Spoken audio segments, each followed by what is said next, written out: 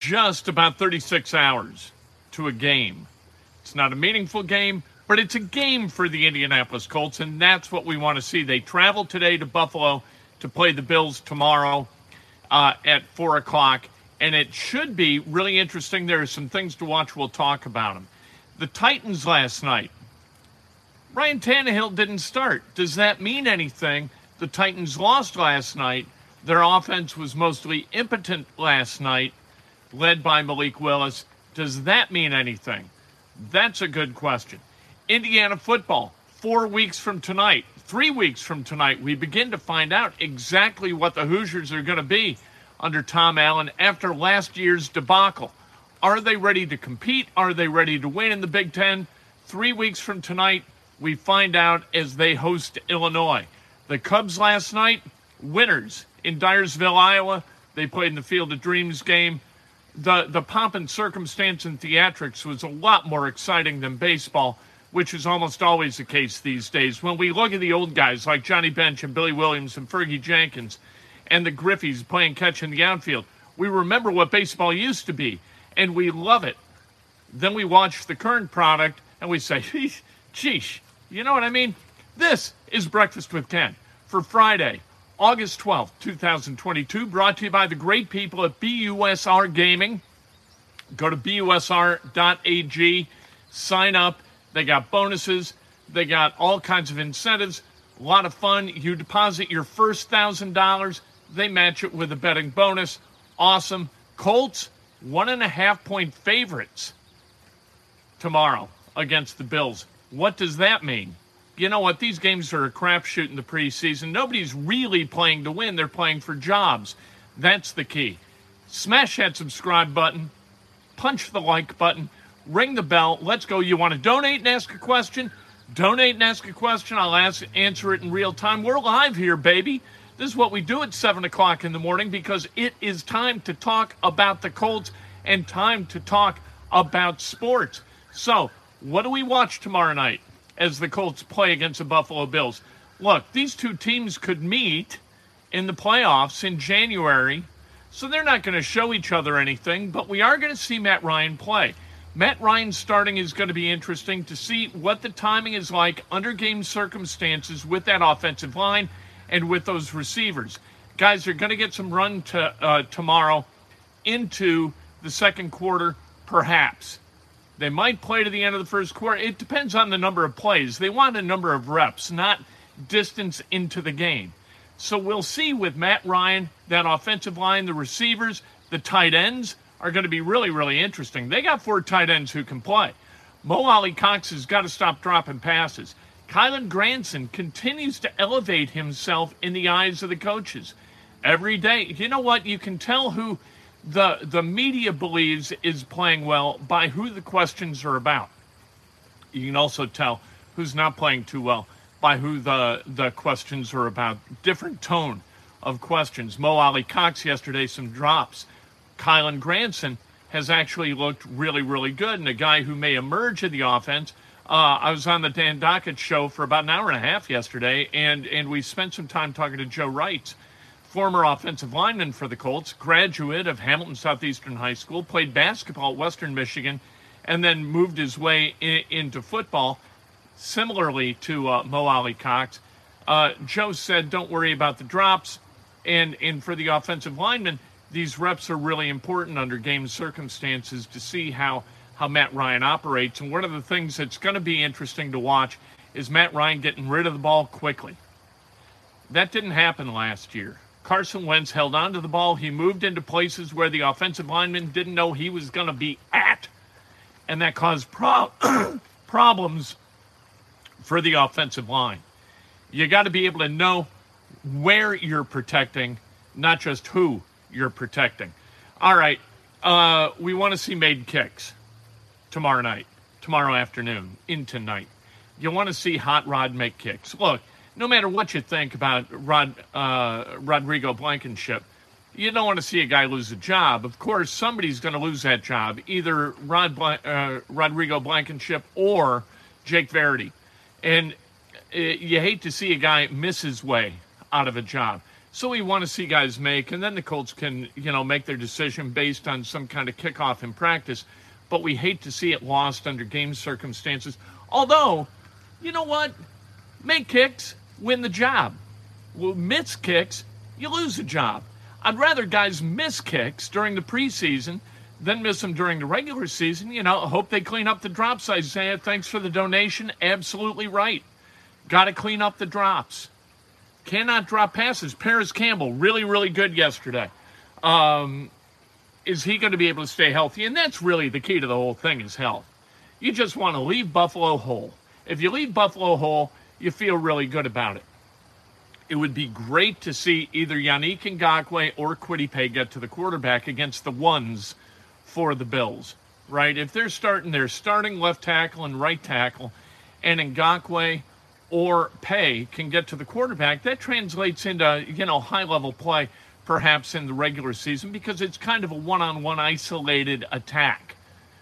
We'd like to see that. I'd also like to see Ben Banogu succeed against 2s and 3s. He's not going to play a gob against the 1s, maybe not at all. But against the 2s and the 3s, Ben Banogu ought to be able to play at a high level. I hope so. Don Hoolan, thank you very much for the donation. Get after the quarterback. Ben Banogu in practice during one-on-ones, he looks heavy-legged. He looks like what they used to call David Perry Velcro because he couldn't get off blocks. Now, part of his job was to occupy blockers, so there's that. But that's not Ben Banogu's job. He is not a guy paid to occupy blockers. I want to see JoJo Domann and Sterling Weatherford play really good football. Domann, number 57, Weatherford, number 55. I want to see those guys take strides toward earning a job on the roster. I don't think that the Colts are going to keep both guys on the active roster. I think Domann's a little bit ahead of Sterling Weatherford, but that gap is manageable for Weatherford from Hamilton Heights High School right here up the road in Cicero. Starting defense is going to play into the second quarter, Don. It seems. But they rotate guys anyway. I mean, that defensive line is in a constant state of rotation throughout games in the regular season, so I wouldn't expect it to be any different. I don't think Okereke is going to play a gob. Zaire Franklin will. E.J. Speed will. The defensive backs, I don't think Stephon Gilmore gets anything out of extended reps. We'll see what he does. Those safeties, Julian Blackmon and Nick Cross, I think the more Nick Cross plays, the better for him leading up to the opener on September 11th in Houston. I think Nick Cross is really one of the keys for this thing to go. Strong safety, we've seen it with Khari Willis. Khari Willis was pretty good.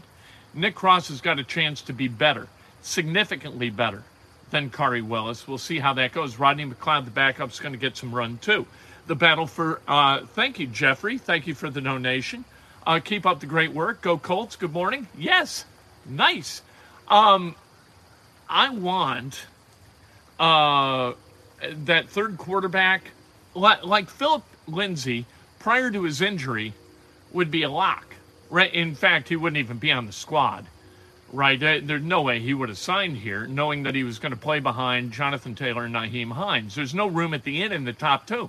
But there is room at number 3. And so Philip Lindsay is going to get a chance to win that job. And it could be an important job because you can't count on everybody to play 17 games. Bernard Ryman. I want to see Ryman be able to protect. What you're going to see in him as you watch. We've seen it in practice. Great feet. He moves like an athlete. Terrific movement for a left tackle. His hands. Can he keep people in front of him? Can he use his hands correctly to keep people outside that pocket? That's going to be interesting tomorrow afternoon. And for Frank Reich, I'm not going to worry about Frank Reich because Frank Reich's not going anywhere. People say this is a big year for Frank Reich. He's on the hot seat. He's not on the hot seat. His seat is not hot. He's going to come in, he's going to coach, he's going to do Frank Reich stuff. We say it every day. I hope he stops listening to the MIT guys about analytics and about strong go and all this other nonsense. Coach the game. I hate analytics being used as an absolute instead of a tool. And I think that Frank Reich tends to use them as an absolute more often than he does a tool. Otherwise, why employ these yo-yos? right? I hate analytics use in baseball. Hate it. I like guys to figure out what they should do. I like that in youth baseball. Teach people the game and let them learn how to play it. Don't manage the game in down to the minute scintilla of detail. Last night, the Titans, they lost to the Ravens 23-10. Malik Willis got the start. He, the third-round draft pick out of Liberty, people spoke highly of going into the draft. He's one of those guys. As we lead up to the drafts, we get to know all these guys, right? And then we, like in August, it's Malik Willis. Malik Willis? All right. Oh, the guy from Liberty, the third-round guy. Yeah.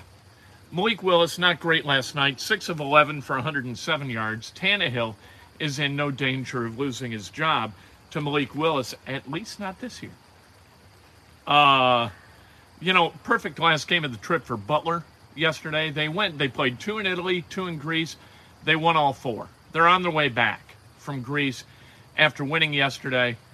23 turnovers. So you get the win, but you got a lot of stuff to clean up. That's a perfect scenario for Thad Matta. Is Indiana football, well, are they ready to be a contender in the Big Ten East?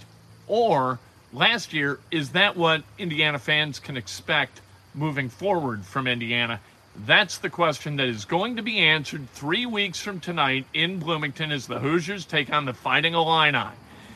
If you can't beat Illinois at home in an opener, that is a damning result of a game that you should win.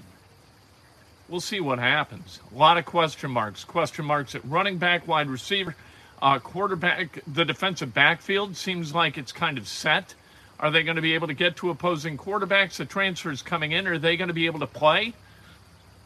We don't know. Can Tom Allen coach? Honest to God, I don't know.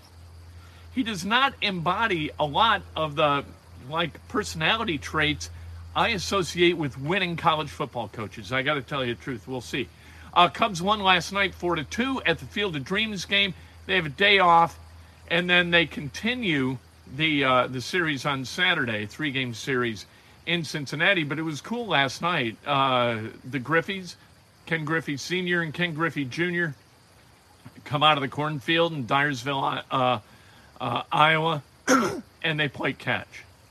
And still the debate rages, have a catch or play catch. On the East Coast, it's kind of like pop or soda. In the Midwest, it's pop. East Coast, it's soda. Other places, it's have a catch. In the Midwest, it's play catch. You want play catch? That's what you say. And that it wasn't that in Field of Dreams, it is a bother to people. Johnny Bench, Billy Williams, Fergie Jenkins came out of the cornfield, and Pete Rose didn't. Pete Rose, you just can't trust to say the right thing. So Pete Rose is going to have to be the modern-day version of Ty Cobb, who wasn't invited to play with Shoeless Joe Jackson and those Black Sox and, Mel Ott and Gil Hodges and Smokey Joe Wood and all the guys who came to Iowa from heaven, I guess, or purgatory or wherever they came from to play on that Field of Dreams field, which is just adjacent to the one that was played at last night. Anyway, Cubs get the W, and that is really not important because now, what are they, 19 games under 500? Wonderful for the Cubs. I'm glad they didn't trade Wilson Contreras because the object of the game ought to be winning. He makes you better. Ian Happ makes you better. Put together a winning team. Put together a roster that can put up wins. That should be the point of a general manager. Don't tell us it's about winning in 2025. I don't give a damn about 2025. I want to win now.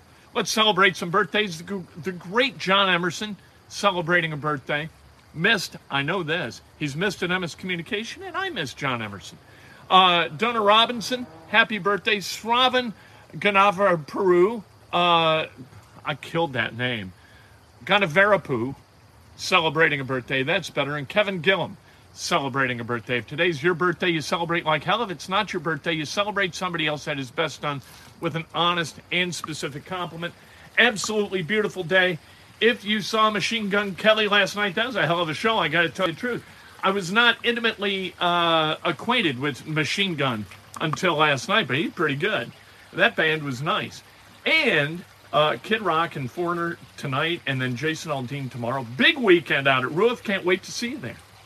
And by the way, go to BUSR Sports or BUSR.ag. All your sports and political gaming needs satisfied there to the nth degree. Really, really fun.